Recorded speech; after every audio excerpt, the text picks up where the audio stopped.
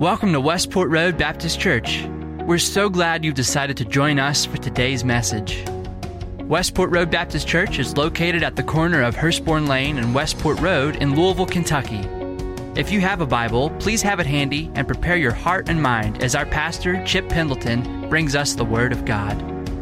Good morning, and especially welcome to everyone that's watching online. We generally have about 4 times as many people right now watching online as we do in attendance, simply because of everything going on with the pandemic. Welcome to all of our online people. Don't forget you have the sermon notes, the scripture passage, everything that's right there, and of course use that chat feature as we go through the time together. We've been in a sermon series called Living a Life of Passion, and we said living a life of passion really revolves around 2 main things: loving God with all your heart, mind, and soul, and loving your neighbor as yourself. That if that is your passion, then everything is going to end up working out for you. And we said that those 2 things are what everything else that we believe hang upon. Now, the way you fulfill that passion, the way you love God, and the way that you love others is going to be different and unique to each person in their particular call and service to God, but we're all called to love God and love others. And so turn over to Matthew 26 today. We're going to be over in Matthew 26, and we're going to be continuing this thought. And this morning we're going to be ordaining 2 deacons as well. And what we're going to be looking at is things that kill your passion. What are dream killers that we have? And we're going to be seeing in the betrayal, the trial, and the crucifixion of Jesus that there's just an instance after instance of things that we're trying to kill the passion and trying to kill the dream. And we're going to be looking at those this morning. Now, think about things that might deflate you, things that might discourage you. If you were all excited, if you were trying to accomplish something, and then you had a dream killer that came around. That's what we're going to be looking at today. I was reading about some Hollywood stars and famous people who've had their bubble burst and yet went on to great success. I just wanted to run through a couple of them for you. One was Walt Disney. Walt Disney worked at the Kansas City Star as his first job. He was fired just a couple of months into it, and this is what was written when he was fired. He totally lacks imagination. An original thought has never entered his mind. Okay, so that's what was said about Walt Disney. Now, that would be pretty deflating if you're trying to start your career and somebody says that about you. The first big part that Meryl Streep had that she was up for reading was Ann Darrow in King Kong with Dino De Laurentiis. And when she was brought into the office, this is what Dino De Laurentiis said: "This part is for Ann Darrow. Why did you bring me an ugly girl? Get her out of the room." That might be a little bit deflating if you were Meryl Streep, and yet she went on to become one of the greatest actresses of all time. Fred Astaire, the great Fred Astaire, the first part he tried out for at MGM, this is what they wrote, and they literally handed it to him because they didn't want him to waste his time, keep coming back reading for parts. Not attractive, balding, can't sing, maybe dances just a little bit. And so that's what was said about Fred Astaire. So, all right, that's not very positive when you get into it. And so we see all of these Hollywood stars that made it really big, that had very deflating things happen to kill their dream. Well, we're going to be over in Matthew 26 today, and we're going to be looking at dream killers. We're going to look at 5 this morning, things that kill your dream. And for Bonnie and Brandon, as they come to be ordained as deacons, you generally come as deacons and you're all excited to get in there and get started and get going. And then quickly, there are people that try to snuff out that dream, that'll try to push it aside. And a lot of it's going to come from some of the things that we're talking about today. One of the things that kills dreams quickly is short-term thinking. Short-term thinking. And that's exactly what we see in our scripture passage as we start over in Matthew 26, beginning with verse 47. Matthew 26, verse 47. Jesus has just left the Garden of Gethsemane. While he was still speaking, Judas, one of the 12, arrived, and with him a large crowd armed with swords and clubs, sent from the chief priests and the elders of the people. Now the betrayer had arranged a signal with them: "The one that I kiss is the man. Arrest him." And going at once to Jesus, Judas said, "Greetings, Rabbi," and he kissed him. And so we have this betrayal of Judas. Judas, who had been one of the 12 disciples, Judas, who had followed Jesus for 3 years, Judas, who had seen the miracles, unbelievable miracles. He's seen Jesus walk on water. He's seen Jesus cast out demons. He's seen Jesus raise people from the dead. He's heard the teachings of Jesus day after day in front of the crowds, but he's had the private moments as well, and not just with the group, but one-on-one time with Jesus himself. And we think, why in the world would anybody that had heard all of that and experienced all of this betray someone, and not just betray them with a kiss of friendship? And I think one of the things that happened with Judas was short-term thinking. For Judas, it was all about, okay, I'm following this Jesus guy. He's the real deal. He's going to go to Jerusalem and he's going to take over and become famous and declare himself the Messiah. I'm one of his 12 followers. I'm going to be rich and famous and everybody's going to know my name as well. And then Jesus wasn't interested in any of that. He wasn't interested in going to Jerusalem and taking over in power and glory. As a matter of fact, he was going to Jerusalem to die upon a cross. And as Judas saw everything that he had dreamed about falling to the wayside, he didn't see the big picture. The big picture that what Jesus was doing was absolutely essential to pay for our salvation, and it was the only way. All he saw was short-term benefit. What am I going to do that's going to be the best for me right now? And if I can get a little bit of money and ingratiate myself with the people who are in power, since Jesus isn't going to do it, that's what I need to do. And so this short-term thinking is what is plaguing Judas right now. And short-term thinking will always be something that will plague us and burst our bubble and be a dream killer. Because we'll want the immediate, and we're not willing to work for and hang in there the things that are really good and the things that matter the most. And so you see it in all of life. You see it in things just like I want to lose weight and exercise and everything, but we're not willing to put in the hard times. I was reading a thing the other day. Most New Year's resolutions are broken in the first week. The first week. How come? Because, well, my goal was to lose 30 pounds, and I've been trying since Tuesday, and it's Thursday, and I still haven't lost them, so forget that. You know, I'm through with that. That's short-term thinking. What's going to benefit you immediately? What's going to be the least path of resistance instead of what is actually the best? And that's what Jesus took. Jesus counterweight to short-term thinking that could have pulled him down was that Jesus kept his goal in mind and he didn't take shortcuts. Look down to verse 50 of our scripture passage. Jesus replied, "Do what you came for, my friend." And then the men stepped forward, seized him, and arrested him. With that, one of Jesus' companions reached out his sword, drew it out, and struck the servant of the high priest, cutting off his ear. "Put your sword back in place," Jesus said to him, "for all who draw the sword will die by the sword. Don't you think that I could call on my Father, and he would at once put at my disposal more than 12 legions of angels? But how then could the scriptures be fulfilled that say it must happen this way?" So Jesus had a different way of thinking.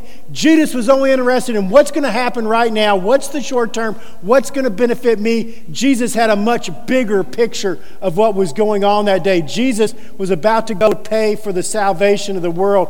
And so he looks at Judas, this man who's walked with him for 3 years and is betraying him with a kiss, and look at how he addresses Judas. It's almost unbelievable in verse 50. "Just do what you came to do, my friend." There was no condemnation. There was no anger. Jesus knew that Judas had to be a part of what he was doing because he had to go to the cross, and this was the way that was going to happen. But he addresses him as my friend. And then when some in the crowd, some of the disciples, when they tried to rescue Jesus, and one of them took out a sword and cut off the ear of the high priest trying to rescue Jesus. And Jesus stops him, heals the man's ear, and then says, don't do this. This isn't what it's about. And then he says something interesting. Don't you think that if I wanted to, at this very moment, all I would have to do is say one word and 12 legions of angels would come down and wipe this planet out if I wanted them to? But he said, that's not why I'm here. Look at the last thing he says in verse 54. But how then can scriptures be fulfilled that say it had to happen this way? So Jesus had a much different picture. His was long term. He was looking at the big picture and what was best and keeping the goal in mind. Short-term thinking will always be a dream killer. Jason Smith is a principal in Indianapolis. He's a middle school principal, and there was a student by the name of Anthony who refused to take his hat off. You may have seen this. It's been in the paper. And Anthony refused to take his hat off in class. His teacher kept trying to get him to do it. He refused to do it, so she sent him to the office. He got to the office. He refused to take his hat off. Now, most principals would have been done at that point. Okay, what's going on here? You're obviously going to be suspended or whatever. But instead, Jason began to talk to Anthony and say, hey, what's going on? Why are you being so belligerent? And what he found out was that Anthony's, one of his relatives had given him a haircut, and it was a really bad haircut. And he was embarrassed to take his hat off in front of his friends. And so the principal got in his car, went home, got his hair cutting equipment because he cuts his own kid's hair, came back, and this is what he did. He cut Anthony's hair for him, and Anthony went back to class feeling much better. Why did he do that? Because there wasn't short-term thinking. If you're breaking the rules, that's it, you're suspended. It's what's going on here? What's the big picture? What can I really do to help you where you're at? That was long-term thinking. Short-term thinking will always be a dream killer. Well, we go on in our scripture passage. We're kind of walking through this whole night with Jesus. And the next dream killer that we see in verses 57 through 68 is tradition and settling for status quo. Tradition and settling for status quo. So Jesus now has been taken by the soldiers that were with Judas. He's been taken in front of the Sanhedrin, the Jewish ruling council. And let's look at what happens there down in verse 59. The chief priests and the whole Sanhedrin were looking for false evidence against Jesus that they might put him to death, but they couldn't find any, even though many false witnesses came forward. These are the religious leaders. Why would the religious leaders be looking for false evidence to condemn an innocent man so that they could kill him? That seems just a little extreme to me. Well, the reason was Jesus was challenging everything about them, what they believed and what they stood for. And their tradition and power and status quo was being challenged, and they were forcibly fighting back against it. First of all, it was being challenged because Jesus was making them look at God in a way they'd never looked at God before. And they didn't want to look at God that way. God was distant, God was powerful, God was judge. Jesus was coming with a God that was intimate and loving, and they didn't want to change that view of God that they had. Not only that, Jesus was establishing their position and their power and saying, you know what, a sinner that comes to God is just as accepted as you are in your royal robes and all of this. And it was challenging their tradition, challenging their power, and they didn't like that at all. And not only that, Jesus, they thought, was a heretic. He's proclaiming to be God himself. He's out there telling people they're forgiven of their sins, and they just couldn't wrap their mind around that. It was nothing they'd ever seen or heard before, and they hated it so much they wanted to kill him. It's interesting to me how tradition can be one of the things that when it is broken will cause people to get angry the quickest and the most. We don't like it when we've done something a certain way for years and suddenly it's been changed. We don't like that at all. Several years ago, I pastored a smaller church, and we were trying to get some of the younger ladies involved in WMU, the Women's Missionary Union. And at that point, the only thing the WMU was doing was that they were coming and reading the quarterly. And they would read the quarterly to one another, have a prayer, and go home. And so one of the younger ladies says, hey, let me do the program the next month. And so she got in there, she read the quarterly, found the country they were talking about, got all the information, and when they came into the room, she had it set up like an airplane, and she said, oh, we're flying to this country, and then everything in the quarterly, she presented all the information about the country. They ate food that was from that country. At the end, they talked about missionaries serving in that country, and then they had a mission project they were going to do. And she said she was so excited at the end of it, and then this lady raised her hand and said, when are we stopping this nonsense and reading the quarterly? Okay, that's a dream killer. That's there, right there. We've never done it this way before. I just wanted to read the quarterly and go home. Why are you doing something different? Tradition will always be something that will cause us to react in a negative way because it's something we feel is a part of us and it's being taken away. There's nothing wrong with tradition. As a matter of fact, some traditions are really good, and they help us to understand where we've come from and where we're going, and they explain things very well. There's nothing wrong with tradition. But when tradition gets in the way of you fulfilling what God has called you to do, that's when things become a problem. So how did Jesus handle this problem with the religious leaders so angry that their power and status quo was being challenged?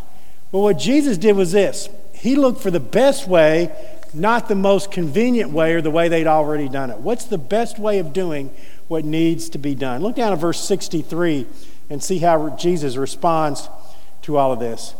So they've asked Jesus if he was the Messiah. In verse 63, Jesus remained silent. The high priest said to him, I charge you under oath by the living God, tell us if you are the Messiah, the Son of God. Well, you've said so, Jesus replied, but I say to you and to all of you, from now on you will see the Son of Man sitting at the right hand of the Mighty One and coming on the clouds of heaven. And the high priest tore his clothes and said, he's spoken blasphemy. We don't need any more witnesses. Look, you've heard his blasphemy. What do you think? He's worthy of death, they answered. They spit in his face, struck him with their fist, slapped him in the face, and said, prophesy to us, Messiah, who hit you? Now, for Jesus, the easy thing would have been, I don't know what you're talking about, I've never done any of these things. But instead, he's got the long-term vision. And what's the long-term vision? What's the best? It's best for him to go to the cross. Now, that's not the easiest thing to do. As a matter of fact, it's going to mean a lot of trouble and pain for Jesus in the next few hours. But in verse 64, he says, no, you're going to see the Son of Man sitting on the right hand, coming on the clouds, and it enrages them because it breaks all of their rules and all of their beliefs and all of their traditions, and they respond angrily towards Jesus. So there's nothing wrong with tradition, but tradition can't get in the way of you fulfilling what God has called you to do. Most of y'all know who Dwayne "The Rock" Johnson is. Everybody know Dwayne Johnson? As a matter of fact, he is the #1 paid movie star in the world right now. Well, Dwayne Johnson, The Rock, is a man's man. But he has 3 daughters. No sons, 3 daughters. And so here's a picture of Dwayne The Rock right here playing with one of his daughters. That was actually Photoshopped. That's my arm there, not his.